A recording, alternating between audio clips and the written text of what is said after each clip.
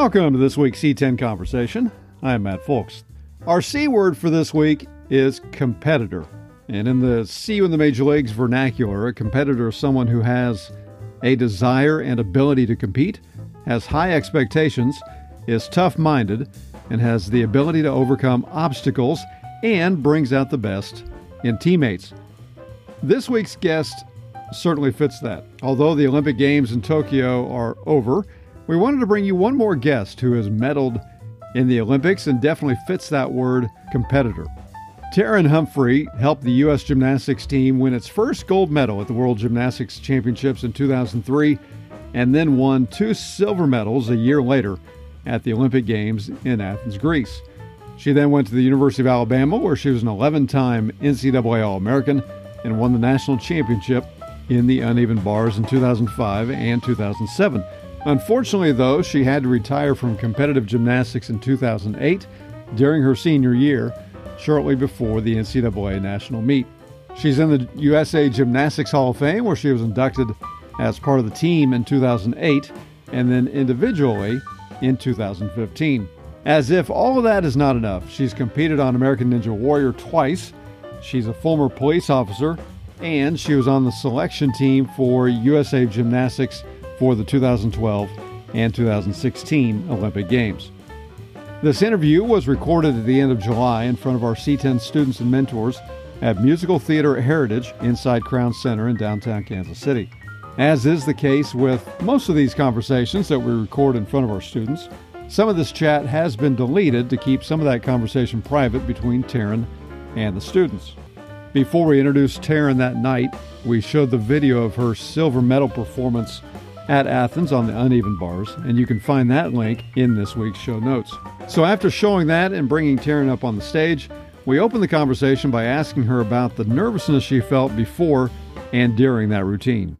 I was actually more nervous at Olympic trials because you just don't know if you're going to make that team or not. So by the time I competed in the Olympics, I had done my routines thousands and millions of times that I was just so prepared and so ready. But I can still, playing back, it's crazy. I can still feel my nerves, but at the same time, I can feel like I was prepared and I was meant to be there. So it's just crazy. And then I was just so happy for it to be done. I was so ready for it to be done. Very good. So. Well, we will come back to the Olympics. Sure. But we like to start these just what we call pregame batting practice. A chance for everybody to get to know you a little bit better. Okay. Some quick hit questions. Here we go. Question number 1, my hero growing up was? My dad. Dad? My dad. And there was no hesitation when you said that? Nope, not at all. My dad was actually a baseball and football player. He taught me that no matter what, you want to go through life with no regrets. So give it all you got now, or it's now or never. Yeah, very good. Question number 2, if not for gymnastics, I would have been a? Ice skater. Really? Yes. Did you ice skate all growing up? Not at all. Not at all. And I love to ice skate now. I'm just really bad. My mom and I used to go every Monday when I moved back home, and I just cannot figure out how to stop. But I love skating. Well, I think that's why they have the walls. That's what I do. I run into the wall. Yeah, I think that's a good thing. Question number 3, this one I told you about. My favorite Olympic memory on TV is? Yeah. So I actually grew up watching the 96 Olympic gymnastics team, but they still play it to this day, but I always watched Mary Lou Retton. I still remember her running to Bella and giving him a big hug, and that's like my main memory for the Olympics. Cool. Hey, question number 4, if I could meet one person in history, it would be? Oh my goodness. I have to come back to that one. Well, that's our last question. We can't come back to it. I don't know.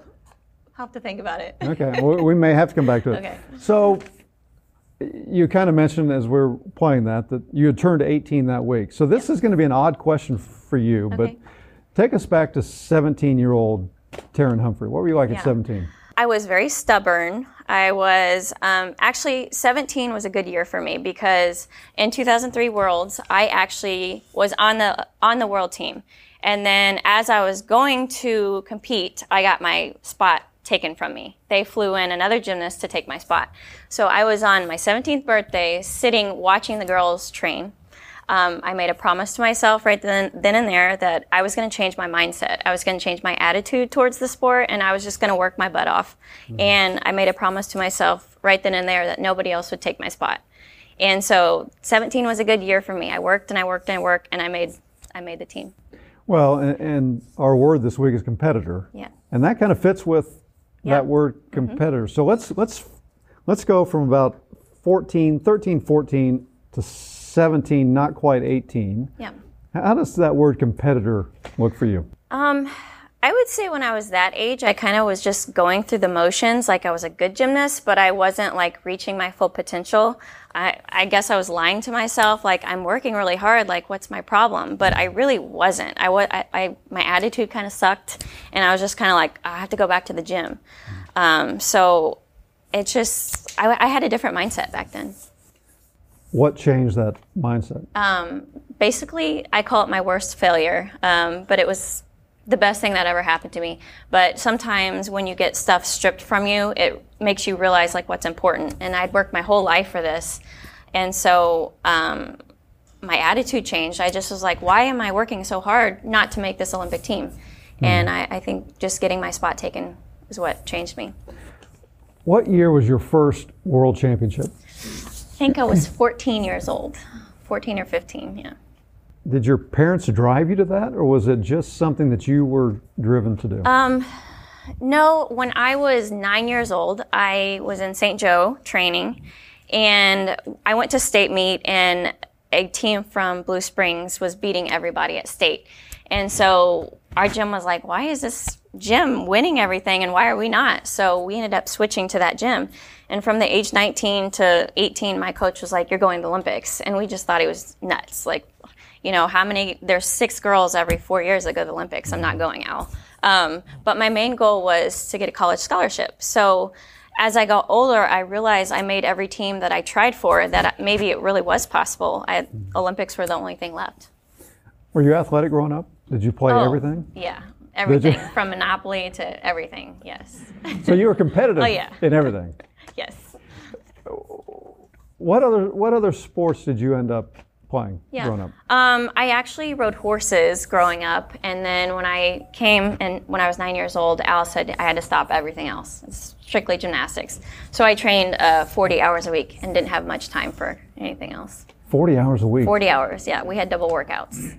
And then I actually trained before school for a while, and then we were always late to school, so we had to change that. So how did school work out during all this? So 7th and 8th grade, I ended up homeschooling, and I begged and begged my parents to put me back in school. I was like, I have to have more than the gym and home. So my coach went to Odessa High School is where I went. He went to Odessa and was like, can we work something out? Like, she wants to go to school. So I ended up going to school from 7 to noon. I went to train from 1 to 7, and then I did an online class at night. When did you first start thinking about the Olympics? Oh, I would say when I made the world team was when I really got serious about it. The whole time my coach was like, Taryn, you're going to the Olympics. And I'm like, no, Al, like, I don't even know what you're talking about. My very first nationals, I got 99th place. Like, what are you talking about? I did level 5 for 3 years in a row. So I'm like, I'm not talented. I'm not good. Like, whatever. But then when I got older, as I was in the gym and I made every team, I was like, okay, maybe he's not so crazy. When did you start to think, okay, I've got an opportunity to... I was probably 15, 16. Yeah. Yeah. That just seems, again, as I think about my own kids and I look at these guys, I know, babies. It's ambitious. How did you deal with failure? At first I was really bad. I was kind of like feeling sorry for myself. I'd be like, I don't understand. I'm working hard. Like, I'm doing everything I'm supposed to do. Like, why? But like I said, the Worlds team, when I was sitting in the stands on my birthday watching everyone else train where I was supposed to, I think it was like, okay, I have to start standing up for what I want now. I have to start working for what I want. Nobody's going to hand this to me. So I'm fooling myself. I'm not really working that hard. So I went back in the gym, and when my coach gave me a number, I did twice as much as he told me to do. I was just like, there's no way this is ever going to happen again. So that failure is what motivated you. Absolutely. Mm-hmm. Yeah. Once you make the team and things just don't go really well, or they don't go the way that you expect them to or want them to go, how did you deal with it then? That was every day. even when I made the Olympic team, it was, okay, now America is wanting me to do good. So now I have a whole different side of pressure. So every day there was always something, like there was always somebody sick, or you didn't feel very good, or there's always something, or you tweaked an ankle. So just for me, it was attitude. Like, I have to change my attitude. Like, nothing's going to be perfect. So I need to change it, and that's okay. I'll figure it out. I'll figure out plan B. So, yeah.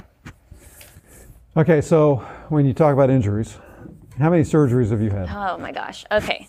I've had 5 elbow surgeries. I had a double hip surgery. I'm about to have 2 ankle surgeries. I've had 2 toe surgeries.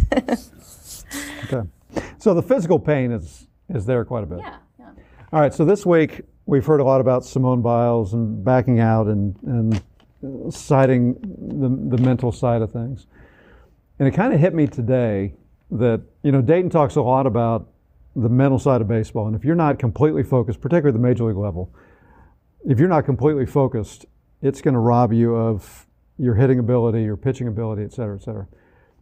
And I started to think there's no other sport like that. And then I thought today about, as I'm watching this again, and I think if your focus is not on this, it could be more surgeries. It could be really bad. Talk about, if you would, just that mental side of so gymnastics it's really hard sport, and it's arguably one of the hardest sports. I don't know how everyone else feels about that, but it is. It's the hardest on your body, and if you're not focused, it takes one second to slip off the bars and land on your neck. It takes 1 second, as you guys all saw Simone come out and not know where she's at. So you have to be focused. At one time I was playing around in the gym and I rolled my ankles and I was petrified to tell my coach, but I was out for a little while. So it's one turn. But how did you get through the stressful times, the anxiety? Because as you mentioned, and for Simone, it's even bigger when you talk about the weight of, okay, well now I'm competing for United States, and you felt that pressure, and then somebody like Simone, who's arguably one of the greatest gymnasts of all time. Yeah. How did you deal with that pressure? So it's definitely your support system. Like, I had very down-to-earth parents, and at the end of the day, it was just a sport.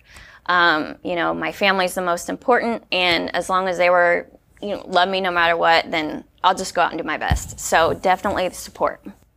Have any siblings? I have an older brother. Older brother? Yes. What did he think about all this? Actually, he forever hated gymnastics, and he got dragged to all the competitions, and he just hated it. So I actually moved to Kansas City, and my brother and my dad stayed in Albany, Missouri until I figured out I was staying. And so he hated me forever. He had to switch schools. He's like, I hate you right now. But he ended up liking it. And then he was actually in the Marines whenever I went to the Olympics. And as far as I know, they've never let anyone take leave to go to the Olympics. So he got to do that. So he thought it was pretty cool. Very cool. Hey, this is Matt Folks. I hope you're enjoying this week's conversation. Let's take a quick break and introduce you to one of the students in the C10 Mentoring and Leadership Program. Hello, my name is Isaiah Evans, and I go to Lincoln College Prep. My favorite part about C10 is the community service aspect. Thanksgiving, we went shopping to get some Thanksgiving baskets. I chose to give it to my great aunt and my grandmother, and when we came to their house, I could just see the joy in their eyes, and they were very thankful for me to be thinking about them at that time, especially during the pandemic. It hasn't been so easy for us to get food and things like that. The C10 program helped us with that. Thank you so much for helping to make that possible. That's this week's C10 Student Spotlight. If you'd like to make an impact for a student, please click on the link in the show's notes. Now back to this week's conversation. Well, let's talk about the Olympics then. For your year, it was in Athens. Yeah.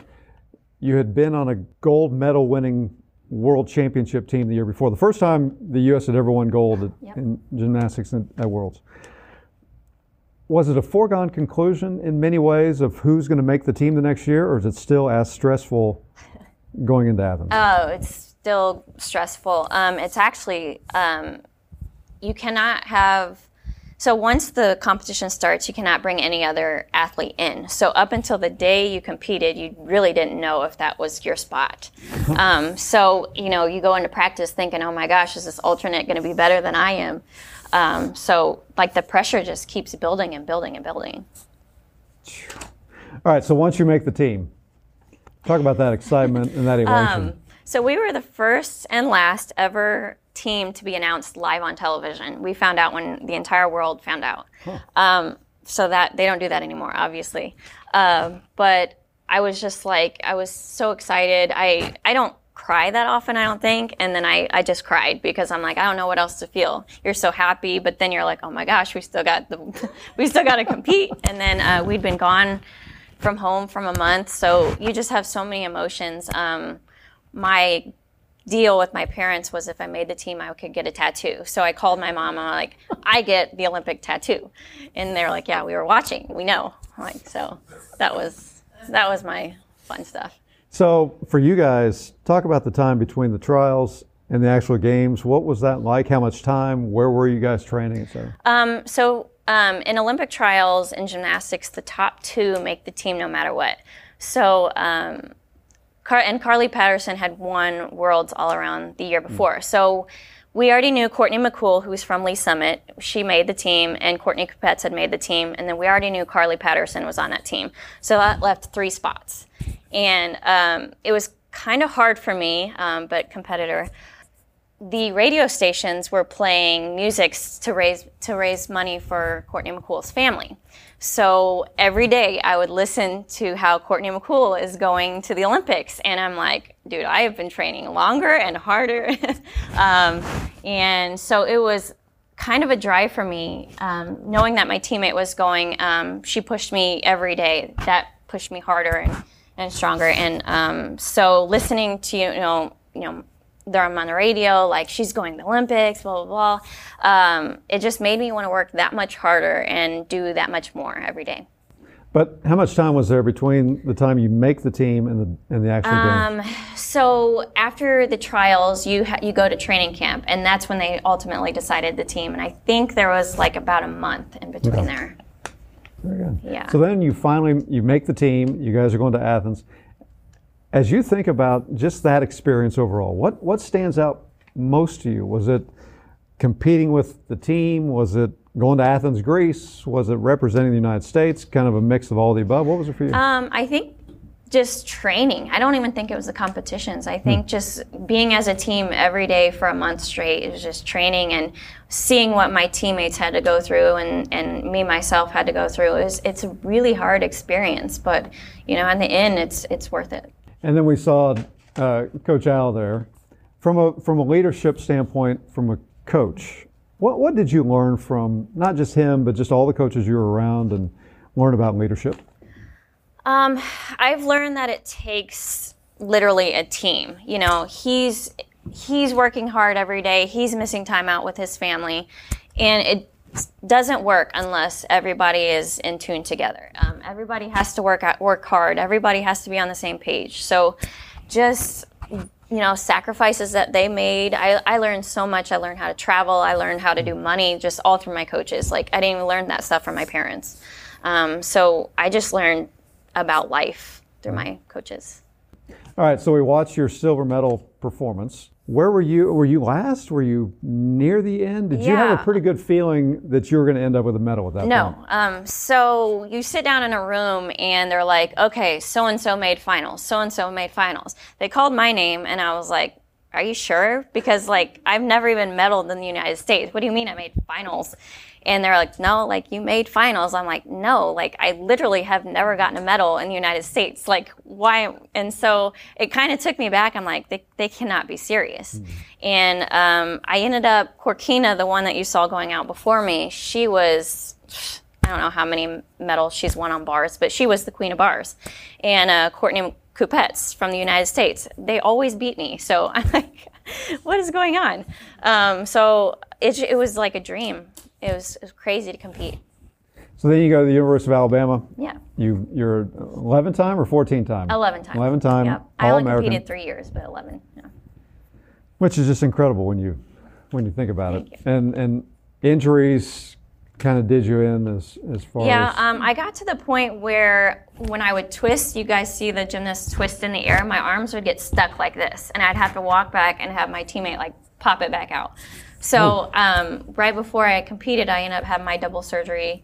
But just as I went on, it just kept taking its toll on me, and I ended up retiring. And what did you do after college? Well, I actually worked in forensics for a little while. My boss was a ballistics expert, so guns and stuff. And then I just did not feel like fulfilled. They say a lot of Olympians say, like, what now? And I was definitely at that point in my life where I had no idea. Like, I'd done that my entire life. I didn't even know what to do.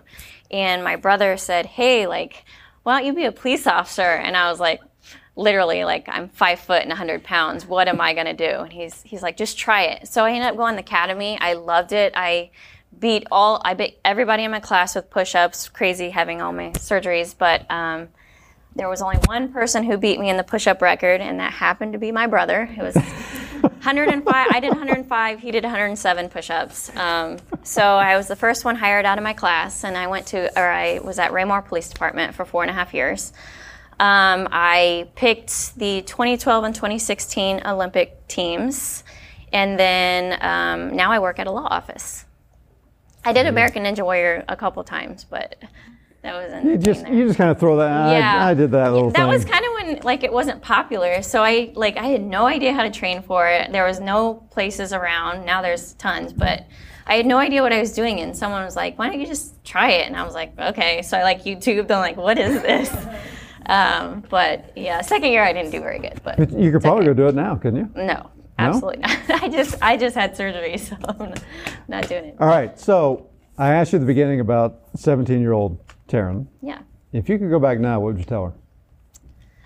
I would tell her that everything is going to be okay and just enjoy the journey, because you spend so much time worrying about what's going to happen and you don't spend enough time enjoying it. So if I would just tell myself to relax and enjoy it, that's what I would say. Which is interesting, because Dayton talked recently about how he didn't enjoy the ride in 2015 as much as he should have. At what point did you start to look back and think, okay, that was pretty darn cool? I still look back and think, wow, that really happened. Every day I can't believe it. Like, in gymnastics, now it's even less, but at the time it was 6 girls every 4 years. I don't even know what that is, like nearly impossible. So it's hard to believe that I actually did that. And the U.S. Gymnastics Hall of Fame, for crying out loud. Yeah. How about that? Yeah. Twice. Yeah. Yeah. Right. And I'm actually Missouri's first Hall of Famer as a gymnast. So pretty excited about that. Very cool. Well, Taryn, thank you so much for doing this. Thank you. Well, that does it for this episode of the C10 Mentoring and Leadership Podcast. Thank you so much for listening. We hope you enjoyed it. If you did, we hope that you'll leave a favorable review on your favorite podcast platform. If you didn't enjoy it, or you have other comments or suggestions for potential guests, you can click on the comment link in the show's notes. We drop a new episode at the end of every week, but be sure to hit the subscribe button so you don't miss an interview. And if you or your company would like to help underwrite this podcast, let me know. Until next time, this is Matt Folks for the See You in the Major Leagues Foundation saying be safe and take care.